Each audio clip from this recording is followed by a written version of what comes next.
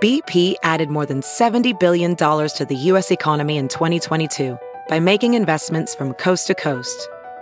Investments like building charging hubs for fleets of electric buses in California and starting up new infrastructure in the Gulf of Mexico. It's and, not or.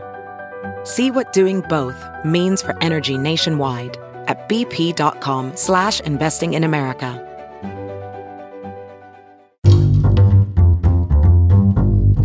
Hi, this is Josh Marshall, and this is the Josh Marshall Podcast. We got a kind of a funny mix of news it's like right now. Summer's over, but fall hasn't quite started. News-wise, yeah, it's funny because my kids start school tomorrow, and so I kind of feel like in this limbo. Like we just had Labor Day, and so this is supposed to be like the actual year, right. not That's the interesting. summer. So just but it 2 doesn't days. quite feel like it's the real year yet. Yeah. I don't know. Even the pace here at TPM feels like a little like we're still kind of in summer, maybe. I don't know. Yeah, we're waiting for the news to return, basically. Yeah, well, we have a lot of 2020 stuff. Yeah, that's true. Sort of coming back into the fore. It does kind of feel like now that Labor Day has passed, the campaign season is sort of officially begun in a way, right? That's the sort of the standard We're thing, kind of marching towards the Iowa caucuses in February.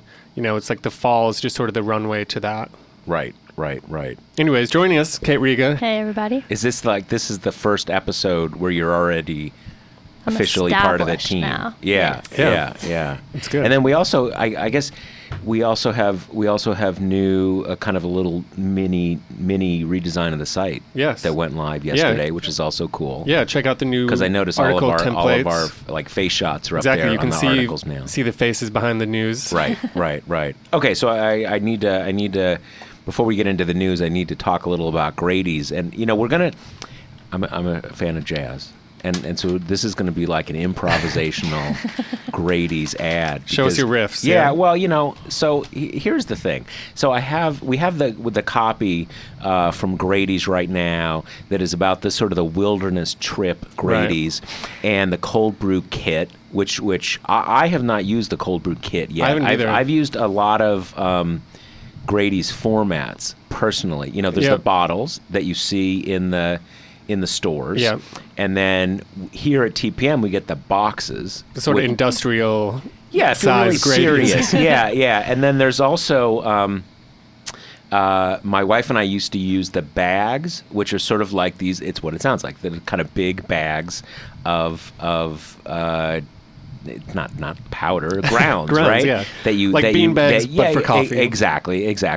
So there's this other thing, and so there's all these great ways to that you can use Grady's, and it's probably available in your local store in the bottles, but this is like very legit because here at TPM we are like serious consumers of Grady's. We're just talking about that we just got a new supply. So there's we have one refrigerator. There's basically like 10 humongous boxes of Grady's. It's basically at capacity. And I already had to haul one all the way home on the subway. So nice. That's you're welcome, everybody. And so that's the thing because I guess sometimes we have so much Grady's here that we get a temporary oversupply and we have to give it out to staffers for their home needs.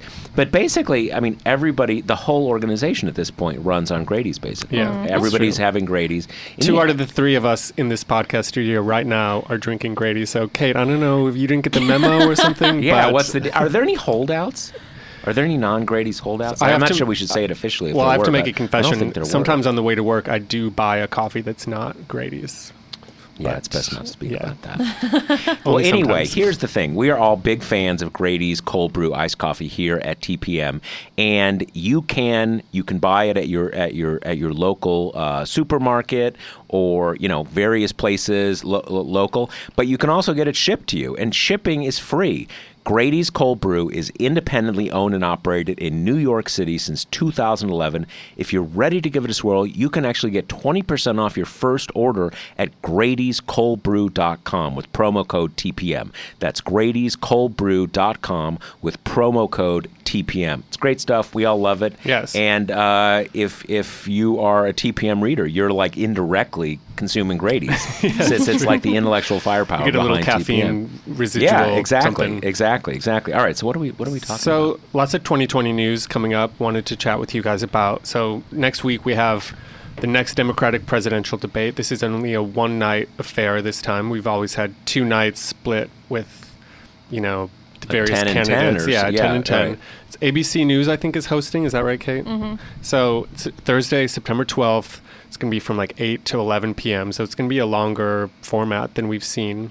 And this is the first time we'll have all the candidates on, the major candidates on stage at the same time. In the past, we've had Sanders and Warren on one night. We've had Biden and Buttigieg and others kind of on other nights. And so this is the first time we'll see them all in one place. And this is just because enough of them have been booted now. They haven't met the criteria Right. for this debate was a bit higher. The polling requirements, the number of donors, things like that. Doubled from the first debate. Right. And the key one was that you needed to have a number of polls where you were at 2% or above. That was the key, I think, because didn't some of them they got to the donor amount, but they Yep. could not get to Exactly. the to the 2% amount. Exactly. Yeah, All right, so it's down to Tom 10 now. Steyer was only missing 1 poll, so he got there 90% of the way. That's rough. Yeah. It is rough. Yeah. Is he gonna keep? Do we know? Is he gonna keep trying? Because he hasn't dropped out, has he? No, he No. hasn't. And, I assume he has enough money to basically Yeah, I keep think going that's as long as he I wants think to, he right? spent $12 million. So obviously a huge amount of money to Right. spend in 6 weeks. But I mean, Right. I think he's a billionaire. So Yeah. that's Pocket change. that's Yeah. nothing. That's I mean, totally and he's not even the only one who missed the debate stage and is still not bowing out, right? You have Tulsi Gabbard Right. who's doing that. I feel like there's John a Delaney few. The campaigning Delaney, forever. Yeah. Isn't there? And Yang squeaked by, right? He'll be in He's the in debate. it. Yeah. Now, is he the only? There are a number of them that are people who kind of we don't consider serious candidates, but that are in there and have been in the debates. I feel like is he the only one of those who's not in elective office? Yep. Has never. There's a bunch of people who are either former electeds or current electeds who are always at zero. So Other than Tom Steyer, I think that's right. Well, you got Right. Marianne, of course, who Right. Oh, Well, she's she still, made it too? tragically- No, she's not in the debate, but she's still going. Well, there was this. You guys saw this thing about the Bahamas this morning? Did Yeah. you see Yeah. this? The tweet about Wasn't that using positive thinking to turn back the storm or something? Yeah, she deleted the tweet apparently. What I don't get is, all right. People believe all sorts of weird things that they don't talk about because they either know they're crazy or that people don't agree, and okay, whatever. Especially if you're a politician, if you're running for office, whatever. But I don't get how you would tweet that. If you're going to tweet that, you're like, you know what? This is what I believe, and this is my angle, and I'm just going to go with it. Okay. All right. Fine. Mm-hmm. But I don't get how, did you not realize that people would think, you know what? A, that's not true, and it's really kind of ill-timed because Yeah. those people in Bahamas are really kind of fucked right the now. storm- right. And And blaming it on them for Yeah. not having enough positive thoughts Exactly. is really kind of rough. And the storm has been moving so slowly, just creeping towards That it's just sitting on the Bahamas, Yeah, basically. and so, I don't think Marianne thinks in terms of Not a political strategic backlash. thinker. She's but more. she deleted it is the thing. So why did she delete it? I then? don't know. I mean, same thing with her vaccination nuttiness. That has never been fully kind of explained. But doesn't the vaccination stuff, isn't it all kind of pre-campaign that she's had to explain during the campaign? But Yeah. I've never heard her. I don't know, and maybe I've missed something, but I haven't heard her really conclusively, for once and for all, shut that down and Right. be like, "I was Right. wrong. It's scientific. You can't will the disease it's away." not like it's come Right. up in any of the debates or anything like that. You know? Right. Yeah, I'm just thinking, I think that's right, but I'm just thinking that basically, largely she's dealing with that she said stuff before Right. she was in a campaign. We're kind of whatever, doesn't matter what you say, you can say anything you want. And then now she's having to kind of deal with it in a political context. But this is a case where she's running and she says this. So I just Right. don't get that. Yeah, I don't get you either don't do it or you do it, but you don't do it and think oh man, I really misjudged the reaction to that one. Right. Turns out that did not go over well. It just does. Yeah. I don't get it. Yeah. I don't get the logic. So, Josh, there's been some news around Biden and kind of Biden-adjacent candidates. You had a post that went up just a few minutes before we came into the studio to record, kind of looking at the polling picture and how it's shifted recently. Can you tell us a little bit about kind of what you've been seeing out there? Well, so, I've had a number of posts over the last several months kind of basically saying, Biden is stronger than you think. He's not just going to go away, blah, blah, blah, blah.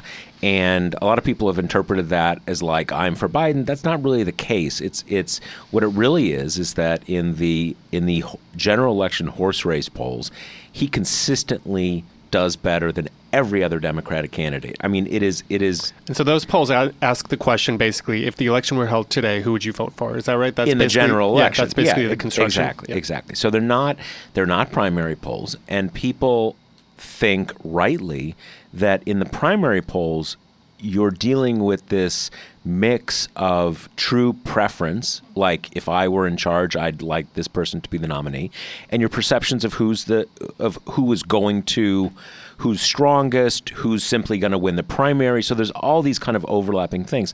But in general election polling, those don't really mean anything, because what you're really talking about is the preferences of people who could be voting for either party. So those people, the people who may actually vote Republican, aren't trying to pick a Democrat who will win. That makes no sense at all. So those general election numbers, it's early, blah, blah, blah, blah, but they're very, very consistent. And I think they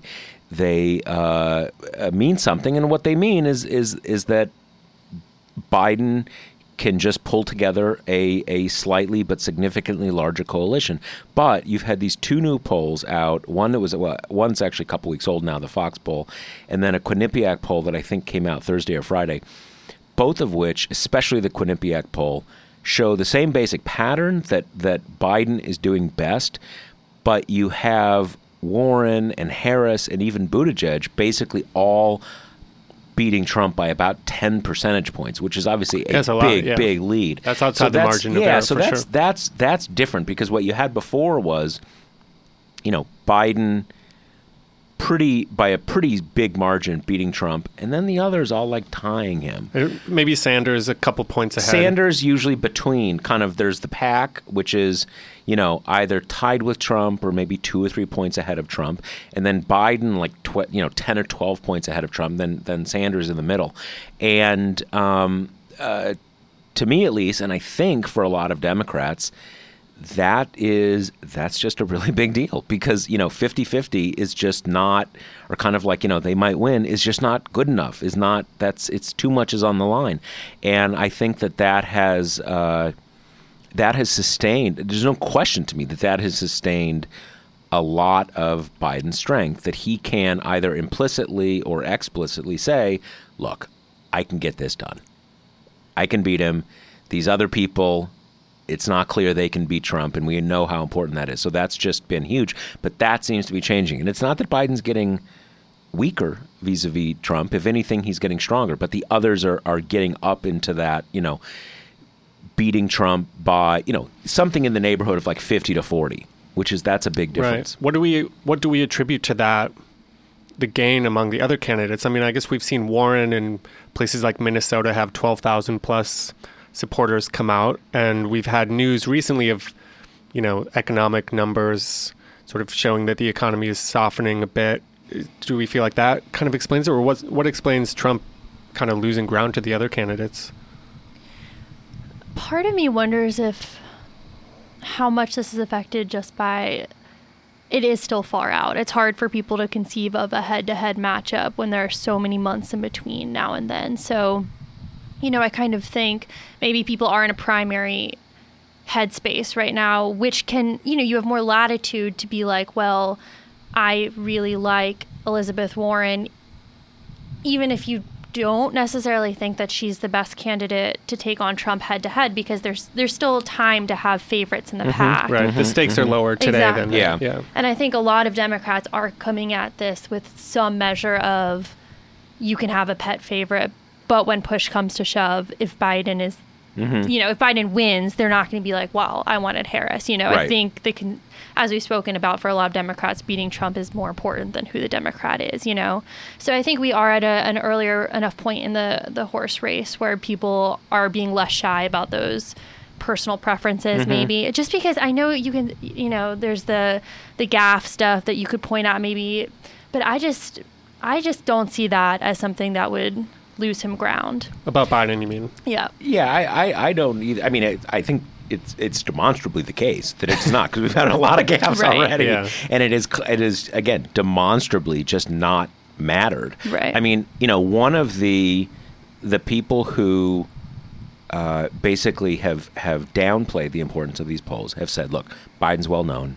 He's sort of credentialed by Obama, so he just has an inherent advantage, and you need to wait for those other people to catch up to become more well known. Yeah. And in some ways, this seems to confirm, or at least lend weight to that theory. And it's not just a theory. Clearly, that is the case to a real extent. It's just how much of an extent.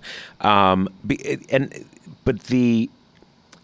interesting thing is, in these new polls, it's not that Trump is doing worse. He's been stuck around 40% in all of these polls for a really long time. It's just that 7 or 8% of the people who are undecided, not committing, with people like Harris and Warren and Buttigieg, and to a lesser extent Sanders, because he was already doing a little better, have moved over in the Democratic direction. And it's hard to say which of those it is. I mean, I think Trump has just been on a tear for the last month. He's been acting crazier than usual, and that's shown up a bit in his approval numbers. And I think in the Quinnipiac poll, it was the first time during his presidency where either a majority or plurality of people said they think the economy's doing worse. And that's obviously going to... I mean, I've always thought the only reason that his numbers are even remotely where they are is that he's had a strong economy through his whole presidency. Even if it's not his doing, president just gets... they get the credit or the blame, yeah. Okay, here's my question on that, though, is that makes sense to me, the kind of conventional wisdom that strong economy, incumbent has really good odds. But, I mean, what do you make of the stories of, and these aren't isolated incidents, but of farmers or factory workers who can trace their job loss directly to Trump's actions or tariff wars or whatnot, and who seem unflappable. They still are kind of like standing by him. I think there is this conventional wisdom about the economy, and it is true as far as it goes. Basically, an incumbent with a bad economy has a really hard time getting elected, and with a strong economy, they have very strong odds behind them. The problem with that conventional wisdom is that it makes sense in the context of what we might call a normal presidency. Where someone who's basically operating within, basically just acting normally, right? But also there's some really basic things about U.S. politics that in U.S. politics, for a number of different reasons, kind of wherever a president is on the ideological spectrum, they are trying to build to come into office and expand their coalition once they're in office. Trump has never tried to do that. He has been entirely about trying to rev up a minority of the population, whether it's 40% or 45% or 35%, doing that. So there's a lot of ways that beyond just sort of trash talk, we can say Trump is not a normal president. And so that economy thing only really has an effect in that case. And again, I think this is really demonstrably the case. What you're really talking about are people without sort of strong ideological convictions in the center of the electorate. And the other way to look at it with Trump is there's really no president in modern history who has consistently been so unpopular with a thriving economy. So clearly he's already breaking the mold, right? And so I think if the economy starts to go bad, the bottom is really going to fall out for him. And in certain ways, the bottom's already out. I mean, you see these numbers, and it's really weird. I saw Nate Silver saying something a couple weeks ago, how over the previous month or two, that sort of conventional wisdom in Washington had trended towards Trump's the favorite for re-election. And his point was, well, okay, that maybe he's the favorite, he's the incumbent, blah, blah, blah, blah. But nothing's changed that makes him stronger now in the summer of 2019 than he was in the spring. But you really have this thing about every possible contender is beating him by big margins. He can't really get over 40% or so public approval. If you didn't come into this with the sort of the 2016 screen and all of the, weird DC conventional wisdom stuff, you'd sort of say, this dude's toast. He's in a terrible position. Right. I think and a lot of he is. That's the reality. It's a good point. I mean, everyone, I think, is anxious to make a prediction, right? You don't want to say Trump's odds are so low and then obviously be wrong, because there was a lot of that in 2016. I mean, if the economy goes in a worse direction as the businessman president, obviously that's a terrible situation for him to be in. Yeah, I mean, it's unquestionably the case that most people just did not think it was possible for him to win in 2016. He did, and that makes everybody question any sort of sense like, oh, you can't win.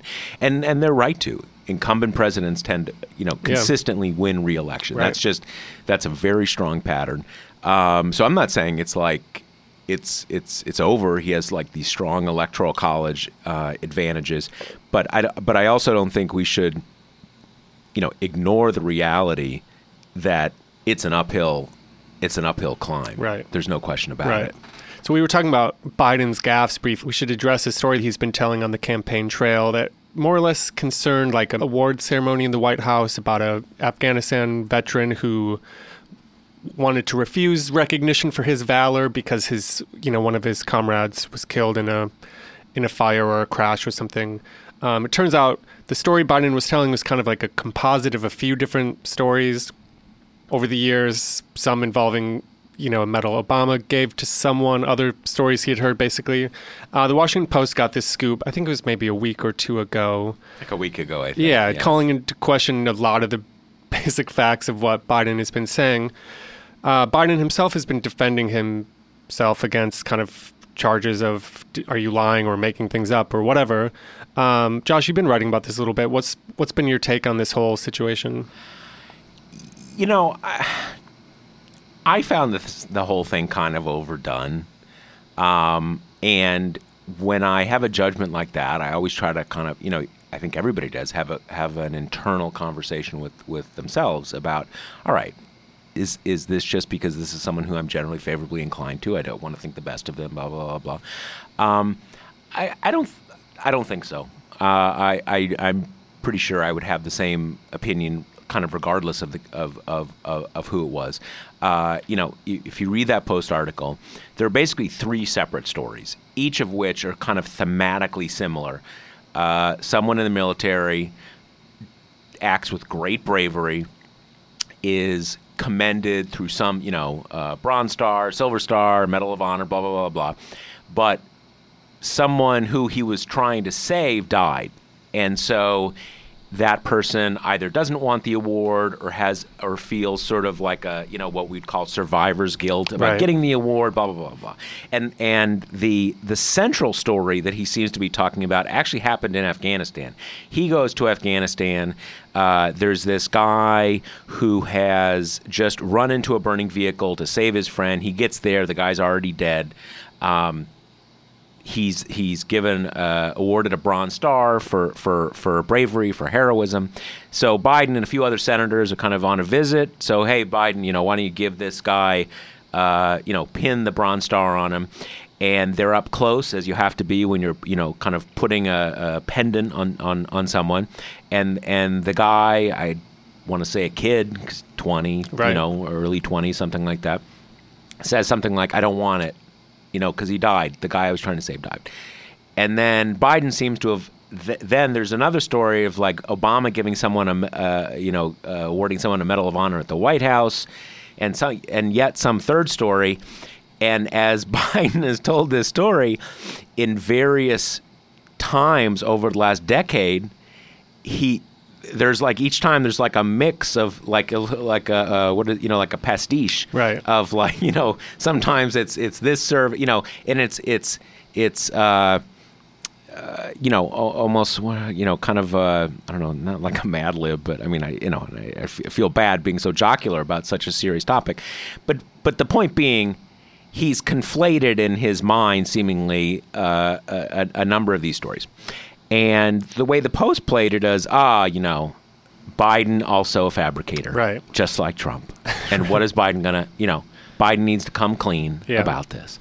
And to me, the stories are not about Biden's heroism, right? He's not taking credit for their... they're not taking credit for it.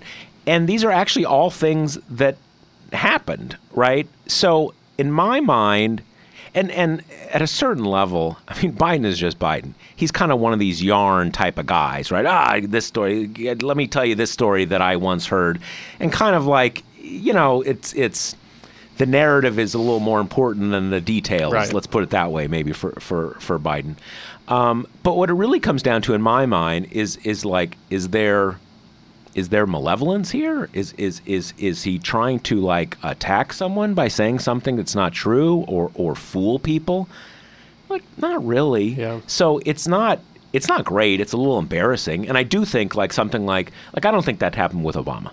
Right? You're just not going to have that happen. He's too precise. Yeah, he's just too precise. He's different. He's just a different person. Yeah. But on the question of, so then the Post, Jonathan Capehart, who I love, who has one of the sort of the signature podcasts for the Post, interviewed Biden. And I'm not putting this on Jonathan, but I think the structure there is like, okay, sort of like a come to Jesus thing here. Like you really screwed up, and now you got to kind of, admit it. Or something. Admit your wrongdoing here. And Biden's response is like, what's the problem? Like, I was telling this one guy's story, and I'm not sure exactly the quotes, but kind of like, he's basically like, what's the problem? Right. Like, what is your problem? And I do think, certainly politically, that is the right way to respond. Because the way these things go, there's this pattern, and I've been around long enough to have seen this in multiple cycles, that you find something with the Democrat, and Democrats respond differently to these kind of things. And what you'll get is the Democrats like, okay, yeah, you're right. I do that. And then it's just like a thing. Right. And that you've validated it. And sort of like the rest of the whole cycle is, because the thing is, Biden's not going to change. And maybe that's a good reason that he shouldn't be the nominee. Like, because he's that guy, and he's also 76 years old. He's not going to stop being that guy. So, again, to me, it's perfectly reasonable to say, you know what? I prefer Elizabeth Warren, I prefer this person, prefer that person. But certainly for him, he should just say, like, you know what? I'm not trying to fool anybody. I wasn't like attacking anybody. And the reality is, whether it was a burning vehicle or kind of rappelling down a cliff, it's not really, it does not really matter. And to me, frankly, I don't care. I really could not care less. And it's not that I think he's, I'd rather vote for Obama again, and a lot of people I'd rather vote for again, but kind of like, okay, I think he can beat Trump, and I think he'd be decent, and that's kind of pretty good for me. And so, like, do I care? Is this another post-truth? Like, come on, give me a break. Right. I have two thoughts on it, and one of them is kind of what you were saying about how the Democrats do the falling on their sword becomes the narrative. I mean, there are just like so many echoes of kind of the Hillary emails. Yeah, I was just going to say. Yeah, about the Biden gaffe thing, right? That's like, honestly, I think most people wouldn't care. I don't think most people cared about her private server. And it's like, I think the gaffes, like the emails, do they provide some insight to these people? Yes. For Hillary, it showed that she was secretive and private and maybe distrustful, whether or not she had reason to be. And then, with Biden, you find that he is, he's a well-meaning blowhard. He likes to talk. Exactly, he likes being the center of attention. And, he likes emotional relating to people. So this all, feeds into his thing as well. But it's just Biden's biggest strength, I think, is that people find him authentic and genuinely likable. And that the other side of that coin is that he's got his foot in his mouth a lot, or he conflates stories. I just don't think for most people that's going to be like, oh my God, oh no, because it's like, well, yeah, we knew this about him. Right. Right. And I do think too, and this is something that is characterological, sociological about the different political factions in the United States, that Democrats as a group react differently than Republicans do to these things. And as you say, like with Hillary kind of saying, okay, you're right. I shouldn't have done that. And then every single thing is through. Then it's this right. like, Then her apology becomes the next story, and so on and so on. That and kind of every different thing. Well, it turns out like back in the 90s, you had an AOL account, and we hear this, and it's just right. and again with sort of what you say, Kate, is exactly right. This is who Biden is. No one can. I mean, we've already seen he's saying he's like misremembering this and conflating that. We've had a million of these things, or kind of saying, he had this thing where sometimes the gaffes are just like, dude, what are you talking? Like, that makes no sense. Sometimes they have some sort of, ideological or gendered, there's all sorts of stuff, but that's just kind of who the guy is. And, there was an article in the New Republic a few months ago that was really good, that made the point that this is Biden's thing, kind of the touchstone. It's really always been the touchstone of his political life, is suffering and grief.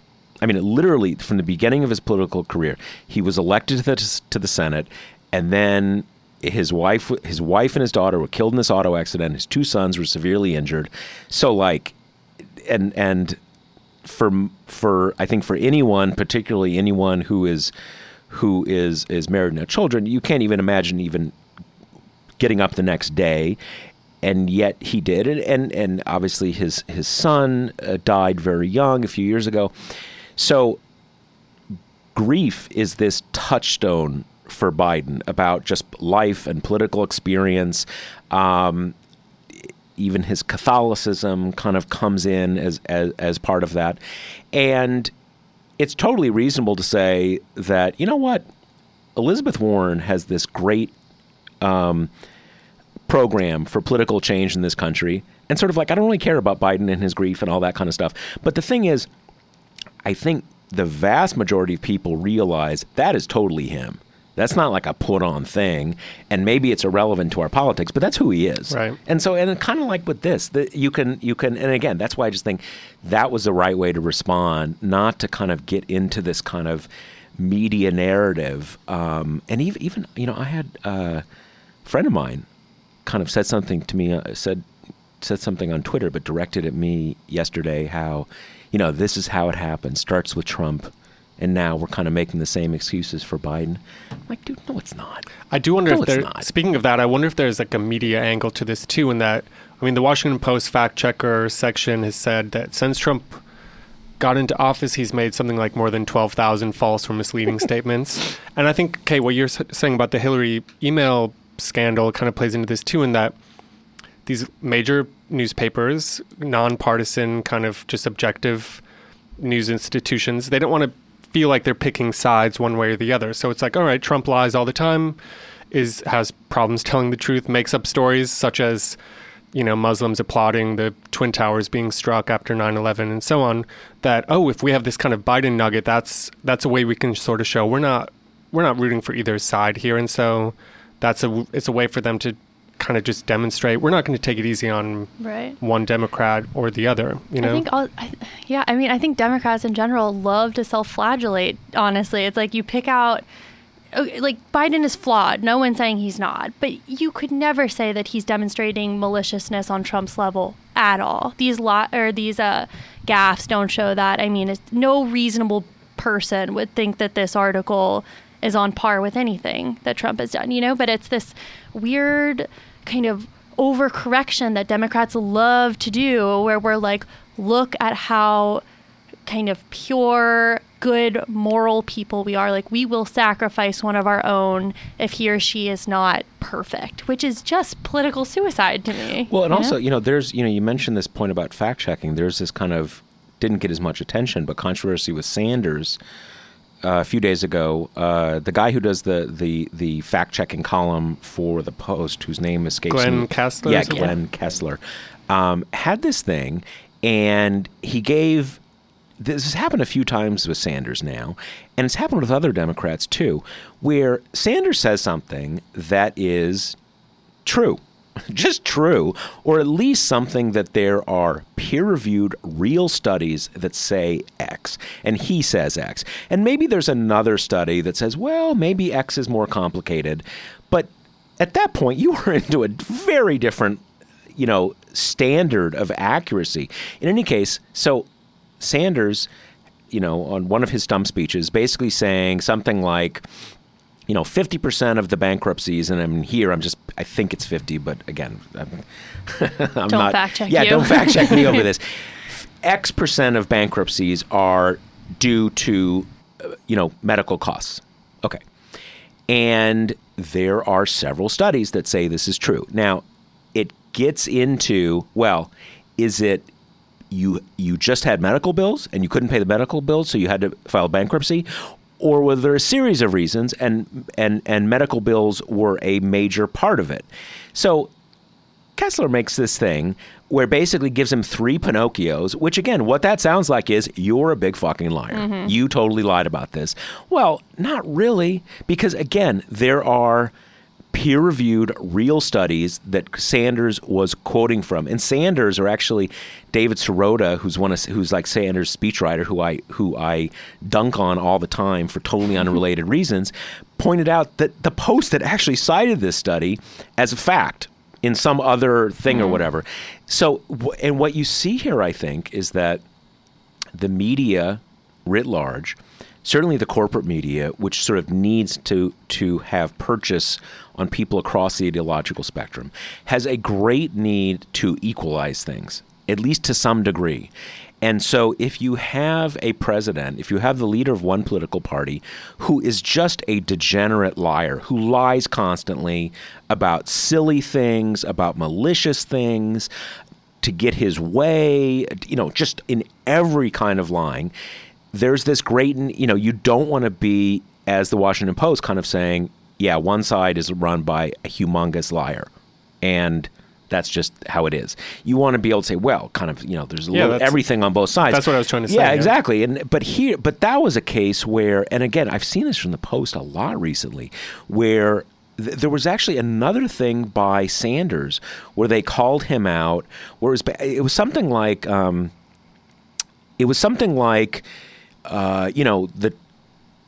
the 10 richest people in the United States have a bigger, have a higher net worth than like the bottom 90%, something like that. And in fact, this is true. Again, put X's and Y's into the exact numbers there, but a jarring number. And part of that is because a lot of people have negative net worth, right? And so the same guy, Glenn Kessler, gave him, 3 or 4 Pinocchios, but it was because it was even more. Like say that these guys have, a trillion net worth, and the bottom whatever percent has 750 billion net worth, that it was false because it wasn't the same. It was even more. Yeah. And then they had the secondary point that was like, and even though it's just a silly comparison. Well, what? So it just kind of offended his sensibility. It was true, but because it offended his sensibilities, it was so you have this. This is do think a constant thing. Especially the Times and the Post are sensitive to perceptions of liberal bias. They don't want to be seen. I think everyone basically assumes and understands that probably the majority of the reporters and editorial staff at those places lean to the left. A lot of these are major metropolitan areas, New York and DC, very Democratic strongholds. And so I don't think it's a direct response to Trump tweeting about the Amazon, Washington Post, and all this stuff day after day. But you could see kind of a case where, in the newsroom, they're kind of thinking to themselves, well, no, that's not true. Like, look, we're doing these stories about, about the left as well. Mm-hmm. So. Which is just so insane on his face. Like, just to bring it back to what we were talking about is that, Biden messed up an anecdote about soldiers that he's met. Trump prefaces half of his lies with, so-and-so told me, everyone saying, blah, blah, blah. And to begin with, these kind of anecdotal campaign things, I've always found to be treacly and just unattractive, kind of, because all of them are exploiting the emotional stories. It's like you don't tell a story as part of your stump speech unless it's a sympathetic figure, a poor single mom or an ill family member. Vet, exactly. It's just so, he's doing the practice that everyone does where you are amplifying someone's story because it bolsters your claim to the throne in some kind of way.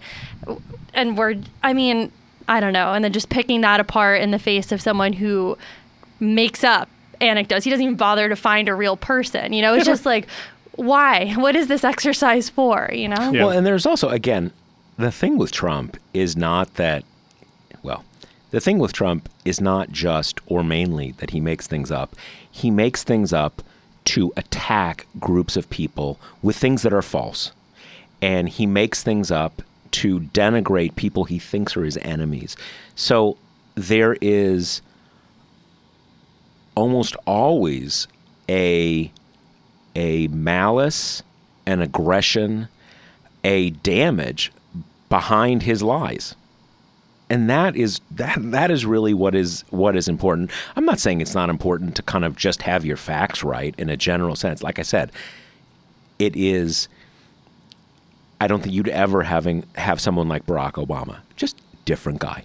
Just different kind of brain, different kind of character. Younger.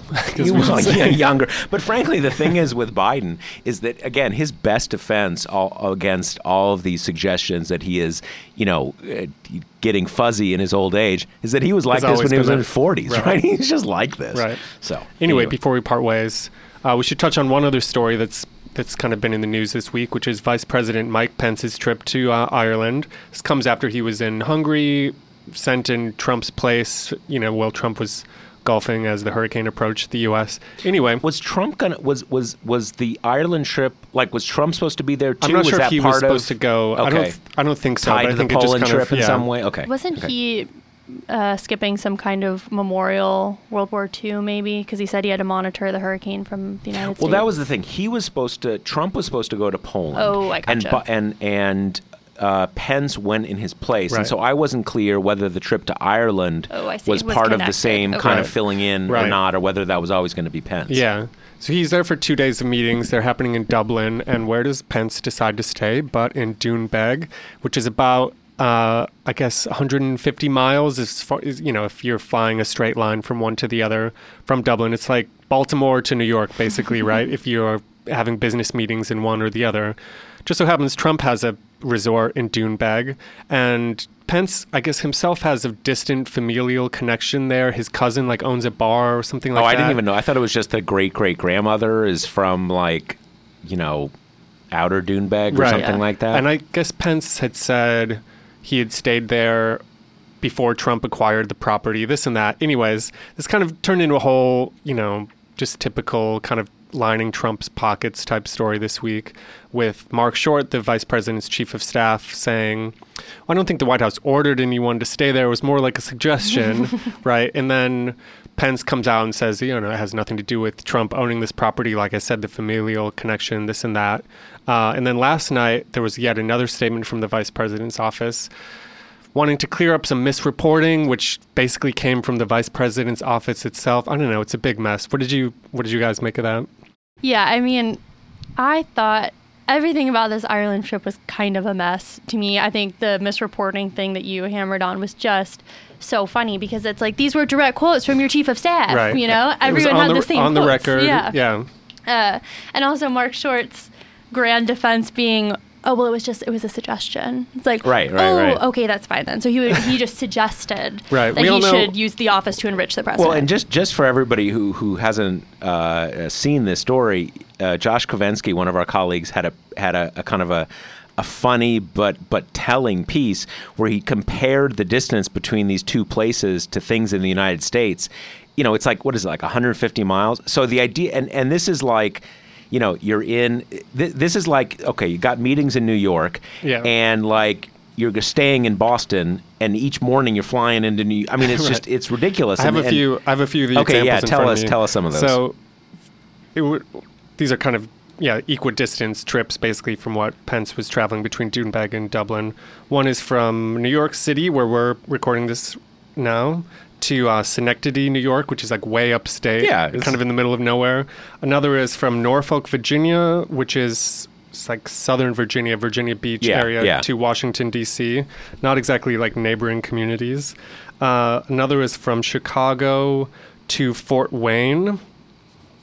Yeah, I mean, there are places that is not It's like Portland to Seattle. Yeah, it's not exactly. the other side of the country, but it's like it's if you're staying at a place, it's not. And didn't they first had a thing? Well, the Doonbeg Resort is well set up for the security needs. Like, do what? Like, because Dublin is not like. It's not a war-torn. Well, it's also not a tiny. It's, Yeah, exactly. it's like a real international city. So Right. they've got hotels there. I'm pretty sure, right? I think I they could remember find from one. some James Joyce novel Yeah, exactly. I read. Well, and it's so shocking that he's willing to do the inconvenient corruption, over the convenient Right. ethical thing to do. Well, there was also this thing where I don't know if that guy. There's a guy who is somehow in the White House press office, but did this tweet saying, "Oh, everybody says Mike Pence is anti-gay, but here he is meeting with the Prime Minister of Ireland, who's Right. gay." So And clearly, his male partner, and his I don't know if it's his husband or his partner or whatever.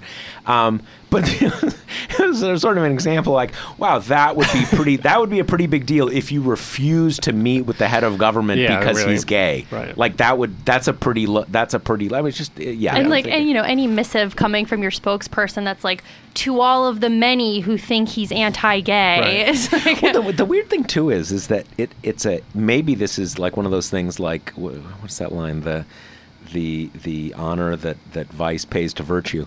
It is. Does Mike Pence even deny being anti-gay? I mean, that is his brand that he is. Right. But that's sort of an example I of don't kind know of. if he would use those words. Well, exactly right. that's the thing is that the evolution of attitudes towards gay people, towards homosexuality has evolved so much that even people who have made their brand being anti-gay won't say they're anti-gay. They say, "Well, I'm not anti-gay. Right. I just They just I don't believe think in there the should be lifestyle. gay marriage." Yeah, Right. all this kind of stuff. But it was just also like. Just the weirdness of the Trump era and the Trump White House, like that would be a line I would expect from like a kind of a throwaway article in Breitbart, right? Just something like so dumb and so ridiculous. But here it's like the actual like White House Right. press office Yep. like putting this the out. blue check mark verified. Yeah. Accounts. I mean, Yeah. also, just on top of everything else that's weird and dumb is that Pence had met with the Prime Minister and his partner before. In This Washington, wasn't even Washington, I wanna say, right? he hosted him at his the residence. naval base. Yeah. Yeah, it's also that like as little as I think of Mike Pence, I don't think he's so hostile towards gay people that he's literally going to cause like an international incident right. and not meet with a head of government. I mean, and since when does sitting in the same room with someone prove you're not bigoted against them? The premise, the whole thing is just ridiculous. yeah, it is Yeah. ridiculous. Anyways, yeah, that comes after Attorney General Bill Barr announced he was holding the DOJ's holiday party at the Trump Hotel in D.C. So, anyways, good times all around. And Yeah, the next G7, right? Well, in haven't Miami. they backed like They've backed away from it, but it hasn't exactly. been ruled out yet? Yeah. This is always the thing. I was on the Chris Hayes show a few days ago, and Fahrenhold was on before me. So they were talking about how the Trump organization is doing while he's president, and there's a lot of details they don't have, but in a lot of cases it seems pretty poorly, right? Because largely. Because this whole thing has been very brand damaging. Yeah. Everybody hates Trump. Many of the hotels and apartment buildings have taken down the Trump name from the outside of their buildings. Or they're just, kind of, with the hotels not having enough people staying at them. I guess that some executive for one of the Trump hotels said that thing where the Saudis came and just like, the whole royal Bought, like, family 200 rooms. lived in one of the hotels for a few weeks. That made that hotel solvent for the whole year, where it had lost money for the rest of the year. What I don't get, then this is kind of an abiding thing with Trump, is that he is so venally corrupt that he doesn't even he can't focus on what should be the greater draw of the corruption of power. work, right? Because you're president, man.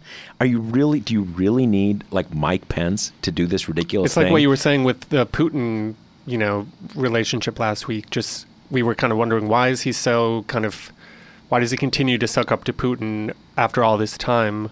And yeah, we were wondering, is it business deals after you leave the office? But it's like you've already achieved what only 45 people have done in history. Yeah. It's crazy. Anyways, on that note. Yeah. All right, that's it. So remember we did the free-form improvisation Grady's Cold Brew advertisement, and we talked about the various ways you can the various, I guess, formats. I guess coffees don't have formats. Genres, perhaps. Yeah, genres of coffees. I bet they would call it a format. A format of coffee. Yeah. Okay, well we'll talk to Grady about it. Anyway, Grady's Cold Brew is independently owned and operated in New York City since 2011. If you are ready to give it a swirl, get 20% off your first order at Grady'sColdBrew.com with promo code TPM. And remember, subscribe to TPM. Yes, please. You should absolutely do the right thing and subscribe to Prime, which is our subscription service, and you get all sorts of amazing things. It's how we fund this company, and it's awesome, and you should really do it. And if you really want to drive a hard bargain with us and insist on a discount, we even do have a discount that is only for Josh Marshall podcast listeners, and you can find that at talkingpointsmemo.com/deal. That's 20% off an annual subscription to Prime, and definitely give it a try. It's what makes our whole operation possible. So if you enjoy this podcast, if you are a reader of the site, definitely join us. Become part of our team. Yep, that'd be great. Later. Bye. Bye.